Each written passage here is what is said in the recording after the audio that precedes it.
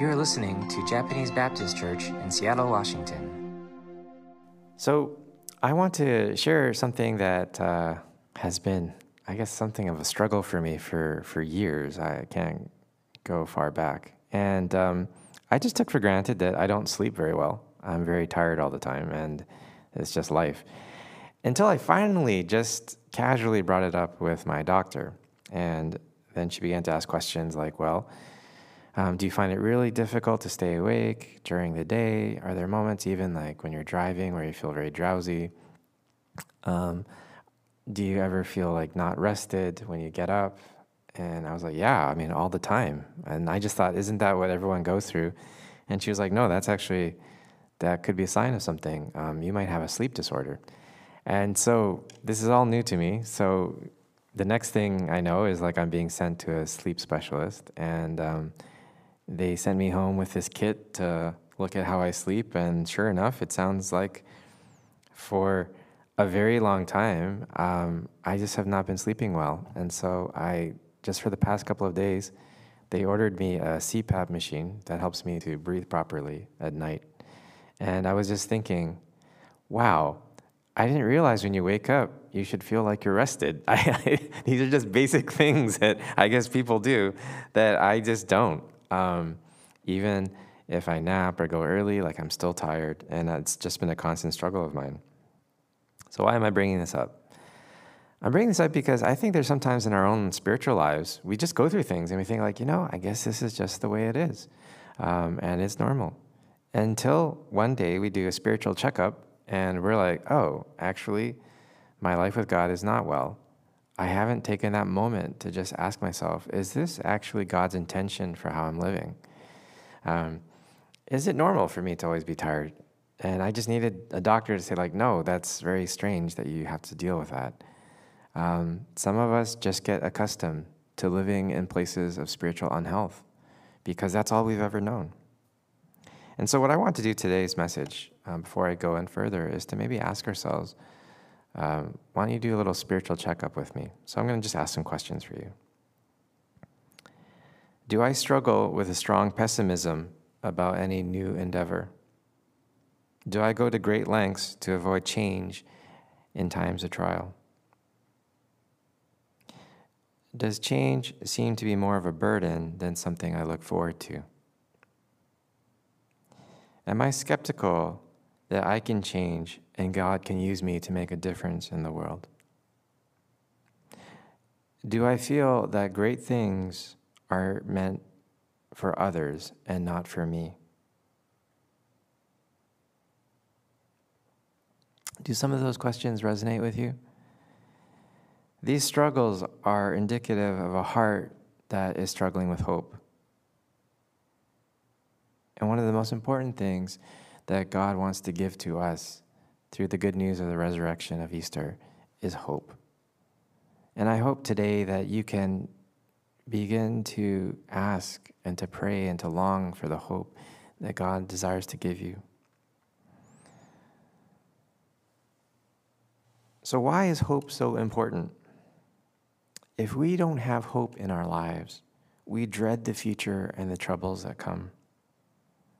We can't endure our present challenges because we feel like we're not going to go anywhere and no solutions will be found. Our past looks like it doesn't have any purpose if we can't look at our past with the lens of hope.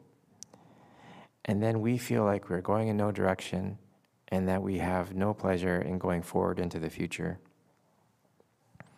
Hope saves us from spiritual depression because without hope, we will not find the strength to obey God and to believe that God has good things for those who wait upon God. Hope is the lifeline that we need to cling to when we are in challenging times. It is the way that we survive and go against odds. It is the way that we are brave in the face of impossibility. And in this series, talking about what do we receive from God, I'm going to be talking about things that we receive from God, since I've been talking so long about releasing. And today I want to talk about receiving hope But I also want to talk about, in the weeks to come, receiving grace and receiving love. But I want to start with hope, especially because this has been a very challenging year for all of us. I think all of us have been having questions about what do we do next after a post-pandemic world. They say the most challenging time to talk about hope is actually not when you're doing your worst, because everything in your being is just trying to survive. It's that moment when you have a glimmer of change, when it feels like things are about to turn. That is when we're most fragile to talk about hope, because we're scared of being disappointed. We're scared of not being able to fully realize the hope that is appearing. And maybe with the vaccinations happening, we also realize it's a scary time because of the variants and the uncertainty of a lot of things in our lives. We need to think about hope, and we need to think about what it means biblically. We're in a time where the pandemic has also affected the national consciousness to talk about what does brokenness look like on the social level, brokenness between the races, talking about injustice. I think of all of our good friends in the Evergreen family of the Burma churches, and just the horror of what's going on in Myanmar and political unrest. These are difficult times. And it's exactly in these difficult times that we need to hear the songs of hope. I appreciate very much Alex opening with the song Gathering Us In, making us recognize that we are in a time and a world of brokenness. And we need songs of hope to get us through.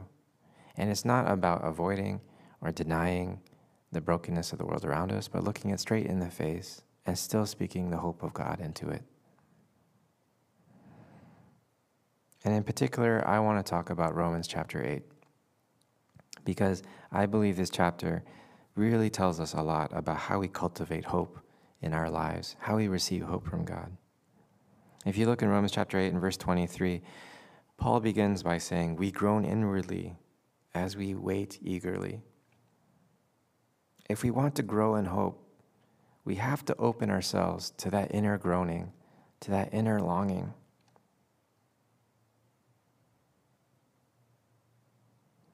When I was younger, I kind of prided myself in being a pessimist. I would always say, like, yeah, I saw that coming. And I realized a lot of why I did that was because I was trying to protect myself. You see, pessimists stay safe without hope because they don't want to know anything else. They don't know anything. They don't want to know anything about the world out there. If we don't long for anything, then we don't hope for anything. We are safe from disappointments and dissatisfaction in a way, but our inner being withers away and is impoverished. The trap of this attitude is that you're always going to stay where you are, and you won't allow yourself to be changed by God. I don't want to be changed. I don't need to be changed. I'm fine. Maybe some of us today, there is a serious pattern of brokenness in your life, and you're just like, this is all I know. I'm okay in it. I'll stay in it. Indeed, this is why many people do not come to the good news of Jesus Christ, because they feel like, well, this is all I know. How could it be better? We don't long for the hope and the promises that God offers us in Christ. Some of us, when we look at the brokenness of the world and we see these overwhelming cases of social injustice, racism, prejudice, we look at it and we're thinking, it's too painful to think about a world beyond this, because it's just too much to just operate in the world that we know. Do you know how much energy and strength it would take to long for a world that we can actually overcome all of this? Maybe some of you at JBC are thinking, well, 120 years, that church is always the same. We've had a couple of viewers who have not come to the church in a long time, but you've been brave enough to see one of our online services. And maybe you think that you can't believe that JBC can be changed and renewed by God. But I want to say to all of us, one of the most powerful things that we want to pray for today is to pray, God, I want to long for things again. I want to long for things that are on your heart. Even though I am growing inwardly, I want to wait eagerly for what you can do to introduce hope into JBC, into our communities, into our nation, into our lives and our families. Which goes to verse 24. It says this, Paul says, who hopes for what they already have? If we want to grow in hope, we have to open ourselves to the unseen. See, what Paul is saying here in this letter to the Romans, when he says who hopes for what they already have, hope isn't about looking at what you already have and thinking, this is pretty good. That doesn't make any sense. Hope is about being brave and operating in the unseen world. If you try and get hopeful about your life by trying to spin everything positively about the things that you see, nothing will change. Hope is about the courage to look beyond what is there. We don't want to assess our families, our personal vacation, our church, our situations by what we already see. We have to ask God to give us the eyes of God's heart to see beyond our current reality. In 2 Corinthians chapter 5, verse 7, Paul isn't afraid of tribulations or even death because he knew of the hope of the resurrection. Now, obviously, Paul had never died before, so he's never seen it. But he had this boldness, this hope. And because of that, he was able to declare those famous words, "We live by faith and not by sight." Don't judge your future and what God has for you by what you already have. Who hopes for what they already have? For those who hope what you already have, you don't know what God can do beyond what you see. You must train yourselves to take the eyes of faith that let you see what God sees. A lot of times when I'm at church, I pray and I say, God, help me to not look at JBC with what I see, but help me to see it as you see it, God. There are times where people have come to church and people write them off and they say, oh, well, you know that person, they're always going to be like that. And it's important for me to always be praying, God, how do you see them? What possibility, what beautiful things do you see growing in them? What things, Holy Spirit, do you see that you will raise up in that person? You see, the world saw Abraham as an old wanderer, way past his prime. But God saw him as a source of God's people, a living symbol, a living patriarch of our faith. The world saw David as a shepherd boy runt, doing mundane tasks in the field. But God saw the greatest king ever. The world saw Jesus as a carpenter's son who spent 30 years of his life doing who knows what because it wasn't recorded.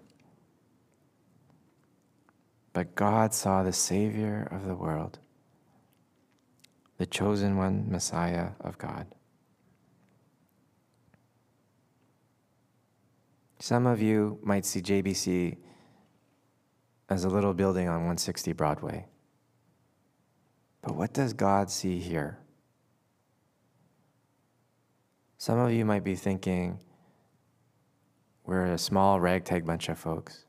But what does God see when God looks at our community? When God sees what we are doing? Who hopes for what they already have? When people say, oh, open your eyes and look around you, I want to say, no, open your eyes so much that you can look beyond what is around you. God is calling us to receive the hope of Christ, to be bold enough to dream and to dare to think and to truly trust that God can do something greater than we can ask, see, or imagine. which leads us to the last part of this passage in verse 26, that the Spirit helps us in our weakness. If we want to grow in hope, we have to open ourselves to the Holy Spirit, because hope is a battle. Hope is not something that you can easily put on like a coat. Hope is something you definitely must fight for, because there are some days where what you see in the world today is so discouraging, so overwhelming. Hope seems so far away. And Paul acknowledges that you're going to be weak sometimes. Sometimes you're not even going to know how to pray because you're so overwhelmed. Hope is a miraculous thing that doesn't just come through your willpower. It doesn't just come about because you think this is the right thing to do. We really have to call out one of the most powerful things that the Holy Spirit does in our life is that the Holy Spirit stirs in us and helps us in our weakness. Romans highlights to us something so powerful that we don't think about, we don't talk about enough in the church, is that God intercedes and blesses us when we are just at our worst, when all we can do are wordless groans, when we are just overwhelmed by the challenges and the brokenness of the world around us. The Holy Spirit intercedes for us in words that are greater than anything that we could say. How good to know that when our prayers are weak and feeble, the power of the Holy Spirit is speaking through us. I certainly have many times where I do not feel hope in my life. I wake up and I do not feel the power and the courage of God. But hope can be stirred in us. It can be imparted to us through the Holy Spirit. When we are looking for what we call inspiration, the word inspiration literally means something breathing into us.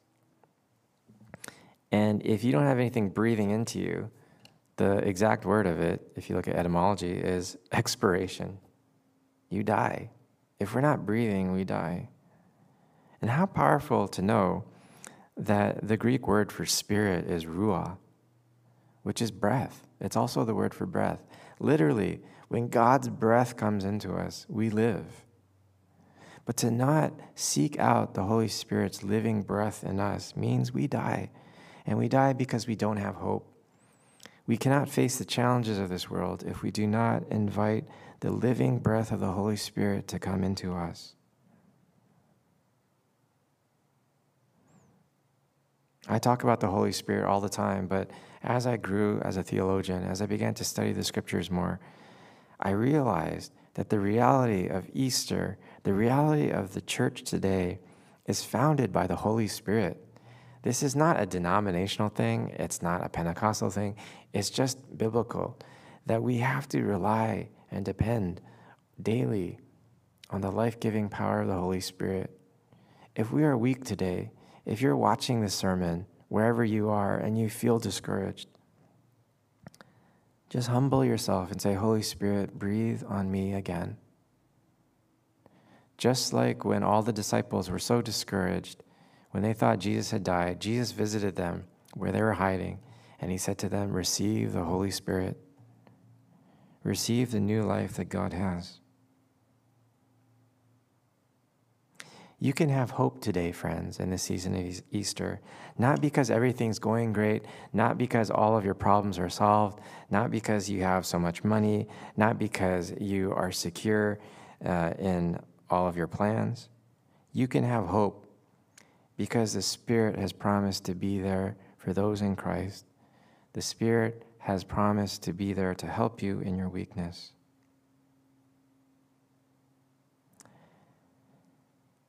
So as I close, I want to challenge all of us in the season of Easter to allow your hearts to long, to open yourself to the aching of wanting more for your life, wanting more of God, wanting more than what you see, recognizing that this is a world of pain. And then to fix your eyes on the unseen. And then when you see the unseen, to ask for the inspiration of the Holy Spirit. Say, Holy Spirit, I believe that you can do something here. When I came to JBC, I believe the Holy Spirit can come into this church and breathe the new, fresh breath of God into this place. God has been doing something here for the past 122 years. But God desires to do more, to do new things. Our community is new. Seattle has new challenges in this day and age. And while we can't do it on our own with what we see, I believe in the unseen. Who hopes for what they already have? I have hopes, and that's why I continue to plan, to pray, and to prepare for the coming seasons of this church. Our calling is still strong. The things that we have to do are still there. And I believe we will be equal to the task, not because of what we can do, but because God is helping us in our weakness. This is good news. For all of us, my prayer for you is that you receive the Holy Spirit. Amen.